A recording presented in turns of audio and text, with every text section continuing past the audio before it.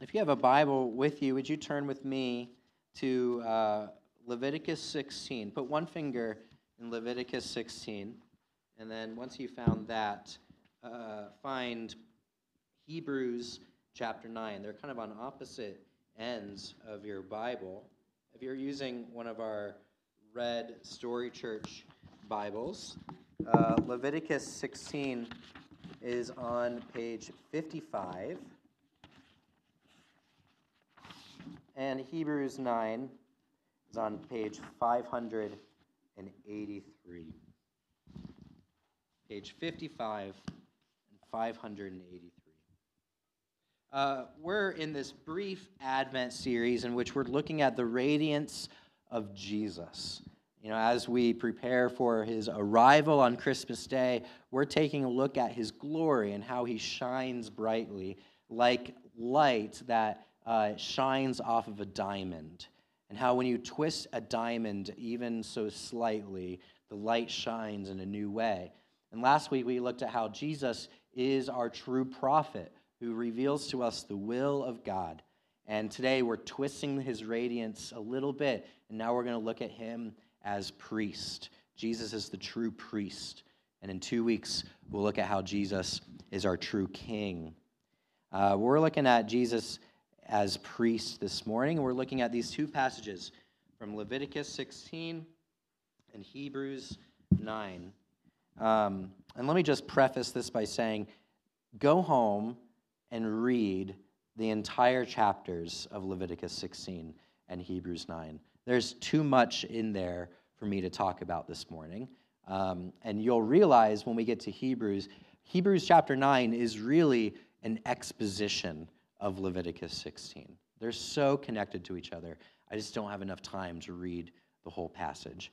We're going to look at verse 3 down to verse 10 of Leviticus chapter 16. Would you follow along? But in this way, Aaron shall come into the holy place.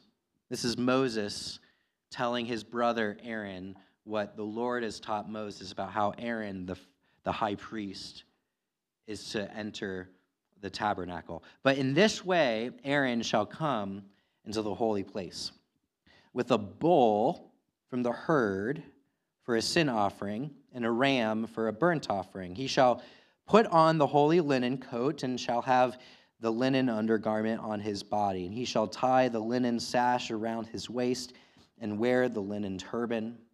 These are the holy garments. He shall bathe his body in water and then put them on, and he shall take from the congregation of the people of Israel 2 male goats for a sin offering and 1 ram for a burnt offering. Aaron shall offer the bull as a sin offering for himself and shall make atonement for himself and for his house.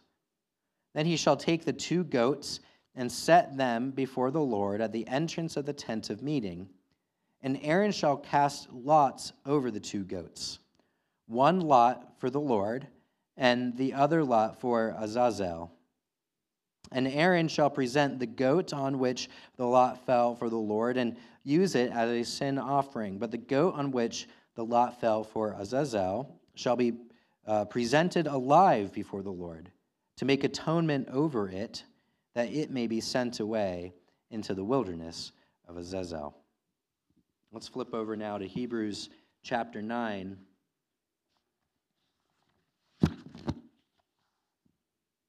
In Hebrews chapter 9, we're looking at verses 11 through 14. But when Christ appeared as a high priest of the good things that have come, then through the greater and more perfect tent, not made with hands, that is not of this creation, he entered once for all into the holy places, not by means of the blood of goats and calves, but by means of his own blood, thus securing an eternal redemption.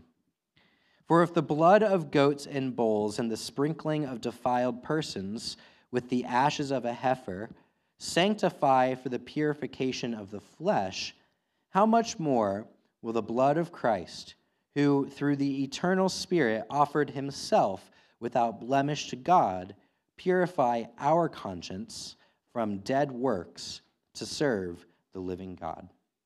Let's pray. Heavenly Father, we thank you for your love for us and how in your love you provided for us a means of atonement.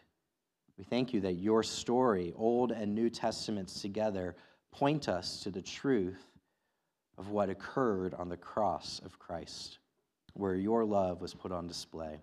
We pray now, would you speak to us? Would you bring comfort to our hearts? And would you edify us in our faith? In Jesus' name we pray. Amen. If you're going to follow along and take notes, I'm using the same outline that I used last week, and I'll use it again in 2 weeks. Point 1 is, why do we need a priest? Point 2 is, how is Jesus the true priest? And point 3 is, what difference does that make for us? Why does that matter? What does that mean for us today? So first, why do we need a priest? Before I answer that, I want to ask you a different question. How do you handle conflict? How do you deal with conflict resolution, maybe at work or with your spouse or with your kids? I heard a story of a husband and wife who were happily married for many, many years. And the story goes like this. The husband said that when they were getting married, his soon-to-be wife told him that there was a shoebox in her closet that she put up on the top shelf. My wife has a shoebox on the top shelf of her closet. Maybe you have one as well. But this woman put a shoebox in the top part of her closet, and she told him, never, under any circumstances, are you to open that shoebox. And at first he questioned why, and then he soon forgot about it, and for decades it was out of his mind. Well, unfortunately, they lived a long life together, and she got ill and was on her deathbed. And as he was putting her affairs in order, he remembered the box. And so he got it down from the closet, brought it to her bedside, and said, "Can you finally tell me what's in here?" And she said, "Yes."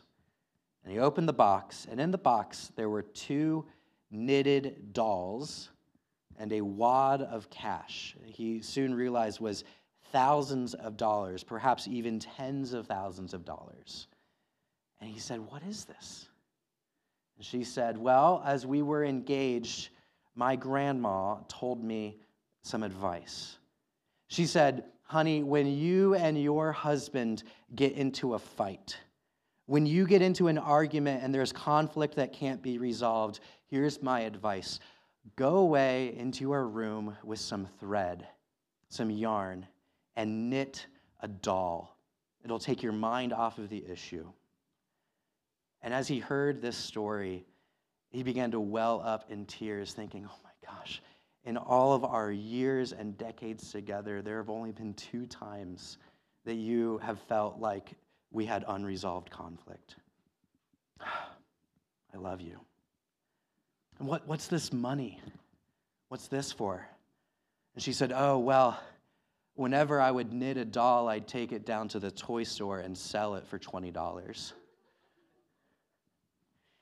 How do you deal with conflict? The priests, they were given to Israel in order to resolve conflict. Priests brought about reconciliation between God and man. You see, this is the eternal truth. God and mankind are at odds with one another. Like oil and water, we don't mix well. This goes all the way back to the Garden of Eden. When our first parents, Adam and Eve, sinned, they realized that they were unholy, and God in his perfection and holiness in the Garden of Eden said, "You can no longer be with me." I must send you out. And so God, in his holiness, kicked out us from his presence.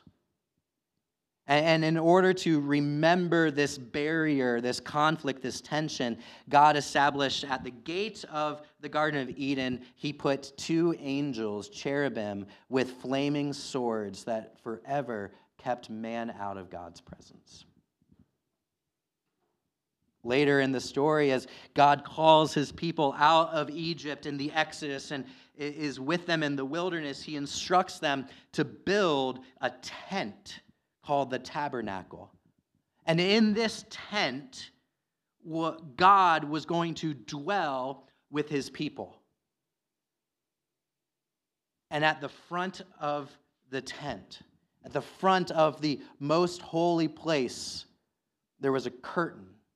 And on that curtain, the people were instructed to weave in a picture of one of those cherubim, to remind the people, always and forever, that God was in his place and man was kept out. And there is this gulf between God and mankind. There is this tension. There is this rebellion that we have against him. We cannot be together. Priests were God's answer to this question. How can a holy God live amongst an unholy people? Every world religion has a means by which mankind is to be reconciled to God or the gods. There is a mediation that occurs in every form of religion. Our Catholic neighbors regularly will go to confession, where they sit in a booth and confess their sins, and the priest tells them, here are the acts of penance that you must do to receive absolution. That's mediation. In Islam, they have what are called the 5 pillars. And an obedient and submissive Muslim will spend their lives fulfilling these 5 pillars in order to be mediated with Allah. Even in Buddhism, that doesn't have a personal God, there is still the monastic teachings of how you and yourself can be mediated with nirvana, how you can achieve peace within yourself. Even today, non-traditional religions are ever more popular. My barber the other day, she's a new agey kind of person. She was telling me about the crystals that she has and how she has learned how to read people's palms and that her friends ask her to read cards for her. And I asked, well, why do you do that? She said, well, it gives me peace. It gives clarity and understanding to the situations in my life. I feel like I'm able to help my friends and family connect with the divine. Even our non-religious neighbors and friends. When you cast off the notion of any kind of divine being altogether, and all that is left is the self, there is a self-burden of mediation within ourselves. There is this reality that we all know to be true, that within ourselves we are divided, that we are at war or at tension or at conflict within our own bodies. You don't have to be a Christian to believe that. Everyone knows it. The Christian worldview of that reality is this: we were all made in the image of God. There is some part of our lives, whether you are a Christian or not, that reflects God's glory and goodness. And at the same time, there is something within us that wars against that. We are at tension and conflict with ourselves, which is really a manifestation of the conflict that we have with God. Alan Noble, who wrote the book You Are Not Your Own, Belonging to God in an Inhumane World, He says this about this tension, this reality that exists in this world, that this world created by God exists, also this part of the world that's fighting against God's designed reality. He rightly says that this tension manifests itself in anxiety and in worry, even in depression or a sense of purposelessness, this overbearing weight of pressure. He's a college professor of English, and he says that every year he interacts with students who express this feeling of needing to find the right major to study in, or then this pressure of doing well in school, the fear of landing a good internship, the impending doom of graduating and finding a career. This is pressure and tension that they feel within themselves, from their parents, from their friends, from their community. And Alan Noble says this, that when we're faced with this tension, this conflict, however it manifests itself, in those moments, we try to overcome that tension by what he calls self-medication. He isn't necessarily talking about prescription or medicinal medications. Rather, he's talking about ways in which our society gives us in order to get through the pain that is caused by the tension. He gives a personal example. He says he was doing taxes one night, and we all know how stressful taxes can be. And he was getting so fed up with it with himself that he found himself kind of unwillingly or involuntarily walking to his fridge and grabbing out ice cream to cope with the feelings that he felt. This rupture of relationship between ourselves and our Creator God brings about pain, and our world says, here's how you cope with that pain.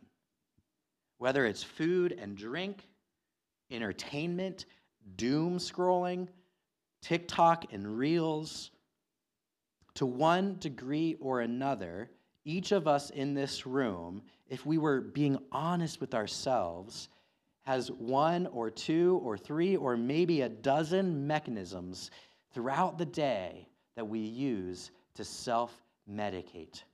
Or perhaps I should say, in the context of our sermon, self-mediate. We try to overcome the barrier that exists between our experience of the world and God. So why do we need a priest? Because deep down, every one of us, every one of our neighbors knows this to be true. There is a gulf between us and God. There is a distance between who we are and who we were made to be. There's a difference between what we do and what we were called to do. There exists a tension here. There is conflict between God and us. How do you handle conflict? That's why we need a priest. A priest can reconcile us to God. Priests accomplish this through a process called atonement. That's what Leviticus 16 is all about. Leviticus 16 outlines the instructions, the ritual that Aaron and the high priest were to do once a year on a day called the Day of Atonement. And this annual event, the people of God would gather before the tent, the tabernacle, and the high priest would make atonement for their sins. In Scripture's language, this tension, this distance, this gulf is described in two ways. The first is, yes, you have transgressed the law. You have done things in which you are outside of God's commands. You have a debt held against you. You are in sin, and your debt needs to be paid. The other way the Scriptures talk about our standing before God is not just that you have a debt that needs to be paid because of your sin, but you are spiritually unclean because of your sin. That your sin has caused you to be unclean. And you stand now before a pure and holy God, unacceptable. But on the Day of Atonement, when Aaron would go before the presence of God, he would solve both of these problems. I'm going to tell you in summary fashion how Aaron did this. I don't have time to go through every part of Leviticus 16, but there are 4 things I think you need to know about this. First, God was in the holy place, behind the veil in the tent. And no one was allowed back there. His purity and his holiness, they would consume anyone that saw it. And yet on the Day of Atonement, Aaron is invited to go through the veil. The first thing Aaron had to do, though, he had to make purification for himself and for his household and for the instruments and the furniture in the tent. Because Aaron himself was a sinner. So the first thing that Aaron had to do was actually take blood and purify and make atonement over himself and his household and the tent itself. The third thing that Aaron had to do after getting into the holy place and then making atonement for himself, he went back out of the tent and he took these 2 goats that the people of Israel put forward. And Aaron cast lots over these 2 goats. And over one goat that was designated for, as our Bible translates, Azazel, which is a transliteration of a Hebrew word of those characters. Most commentaries believe that that word means literally the scapegoat. Aaron would pray with his hands on the head of this scapegoat, imputing onto the goat the debt and the sin of the people, and then they would cast out that goat, sending it away from the camp, away from their lives, into the wilderness to die, so that the debt of their sin was lifted from them. But then the second goat that was dedicated to the Lord, they would kill. And they would take the blood of that goat, and Aaron would go back into the Holy of Holies, sprinkle the blood, and thus wash Israel clean. Those 4 things happened. Aaron went into the presence of God, made atonement for himself, cast the sin of God's people away, and then washed God's people clean of their sin. That's what a priest did. That's why they needed a priest. But was that enough? Was that enough? No. Aaron and all the other priests after Aaron, they were still sinful. They would need purification for themselves again and again and again in order to continue their duties. The people were still sinful. Year after year after year, they would have to come again and again to this event. Their consciences over and over and over again would remind them of their guilt and of their shame and how impure they were. They would repeatedly have to offer sacrifices. Ultimately, we know that this wasn't enough. Hebrews chapter 10, verse 4 says that it is impossible for the blood of goats and bulls to take away sins. Although the priests were appointed by God, it wasn't enough. They were always looking for something more. They were looking for someone more capable. So how is Jesus the true priest? I realize point 1 went long, so I'm going to point 2 and 3 are short. How is Jesus the true priest? Well, let's look at Hebrews chapter 9. And in this chapter, the author shows us Jesus is better than Aaron. Aaron came into the Holy of Holies. Jesus himself goes into the heavenly presence of God, into the tent that was not made by hands. Jesus, as our true priest, does something that Aaron could never do. He actually goes into the very presence of God in heaven. In the life of Jesus and his teachings, you'll frequently see Jesus interacting with the religious leaders of the day. And there was one such interaction in which they were accusing Jesus of having disregard for the temple.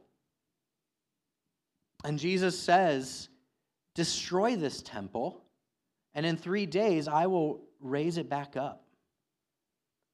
Now, in the context, he's clearly talking about his own body being the temple, but in a broader way, he is beginning to show that the physical temple is but a shadow of the real thing. In John chapter 4, he talks to the woman at the well and eventually says to her, there's coming a day in which you don't have to go to the temple in Jerusalem to worship me. Because the physical temple is but a shadow of the reality. Jesus has entered the real thing into the very presence of God in heaven. But second, Hebrews 9 tells us that not only has Jesus gone into the real presence of God in heaven, Jesus goes as a perfect high priest who does not need to atone for himself. He himself is a pure, spotless, sinless priest. He doesn't have to make atonement for himself. I'm always captivated by the stories in the life of Jesus when he is interacting with individuals who are ceremonially unclean. Think of his interactions with the lepers who were socially cast aside, because any interaction with them would make you unclean and unable to go to the temple and worship. And yet when Jesus goes to the lepers, he has no fear in interacting with them. In fact, when he touches them, instead of Jesus becoming unclean, what happens? The cleanliness of Jesus flows through him into them. Jesus is a far greater high priest who has no need to atone for his own sin. He didn't have sin. He's the source of cleanliness and purity and holiness. Third, Jesus goes into the heavenly place where God is. He doesn't have to atone for himself, but when he offers a sacrifice for the people of God, he offers himself. He offers himself as a perfect, spotless sacrifice. As Jesus is beginning his ministry, John the Baptist in front of the crowd says, "Behold, the Lamb of God who takes away the sins of the world." Later in Jesus' ministry, he'll say, "The Son of Man has come not to be served, but to serve and to give his life as a ransom for many." Jesus is not only the true priest, he is the true sacrifice who gives himself as a spotless lamb for the people. And finally, he is greater because he has done this once for all time. He has done this once for all time. One of the first major questions that I had about the faith that I didn't quite find a good answer to for a while. Maybe you've asked this question yourself. How were people in the Old Testament saved? How were people in the Old Testament saved? We just read that it's impossible for the blood of bulls and goats to take away sins. And yet the whole book of Leviticus is instructions on how to use blood of bulls and goats to take away sins. How were people in the Old Testament saved? By trusting in God's provision for atonement. God accepted their faithfulness to him because of Christ. Think of it like this. When you write a check and give it to someone, and they take it, they are accepting your payment before you go to the bank and cash it, right? So you take the check and you consider their debt is paid. All you have is a piece of paper. Now, at some other time, you go to the bank and you cash it in, And look, there's money there for you. When the people of God trusted in the Lord's provision and trusted in his system, they were writing a check. And God, in his divine knowledge and plan, accepted that payment. And then on the cross, cashed it in. They didn't do it for themselves. They didn't have the merit or the money themselves. But he accepted it on the basis of Christ. How is Jesus the true priest? He goes into the heavenly of heavenlies. He doesn't have to atone for himself. He makes atonement for the people, not by some animal, but by his own blood. And he has done this once and for all. Well, what does this mean for us? Hebrews 9 tells us 2 reasons why this is important for us today. First, this priest and sacrifice, it purifies us from dead works. Or to put it another way, it unburdens us from self-medication. Our attempts to self-medicate, to self-mediate, our attempts to cope with the tension inside of us, to attempt to bring some kind of mediation and reconciliation ourselves, that burden is lifted from us. How? In the Old Testament, it was the guilty sinner who had to bring again and again their own sacrifice, an animal from their own herd, something that they had worked to keep alive, something that they had spent their money on to obtain, something that they had to produce out of themselves. But with Jesus, our true priest, our great sacrifice, we have received that gift given by God's own grace. We don't come up with it ourselves. God himself will provide the sacrifice. God demonstrates his own love for us in this, that while we were still sinners, Christ died for us. It's not up to us to come up with the sacrifice. Indeed, there's nothing more for us to do. The payment has been paid. It's been accepted. We are relieved of the burden of dead works, of self-medication. There's nothing more for us to do but to believe in the finished work of Christ, our great high priest, on our behalf. Second, not only are we purified from our dead works, but we're purified in our conscience. Have you ever doubted your salvation? Have you ever thought to yourself, that's it. I've done it. I've crossed the line of no return. There's no making up for what I just did. Have you ever had the thought that there are just so many sins in your life? Maybe I haven't even repented of all of them. How do I know that I'm saved? Have you ever thought to yourself, I know that I've messed up, but I'm going to try to be a better person. I'm going to read my Bible. I'm going to come to church. I'm going to help someone else, and hopefully that will clear my conscience. Friends, take heart.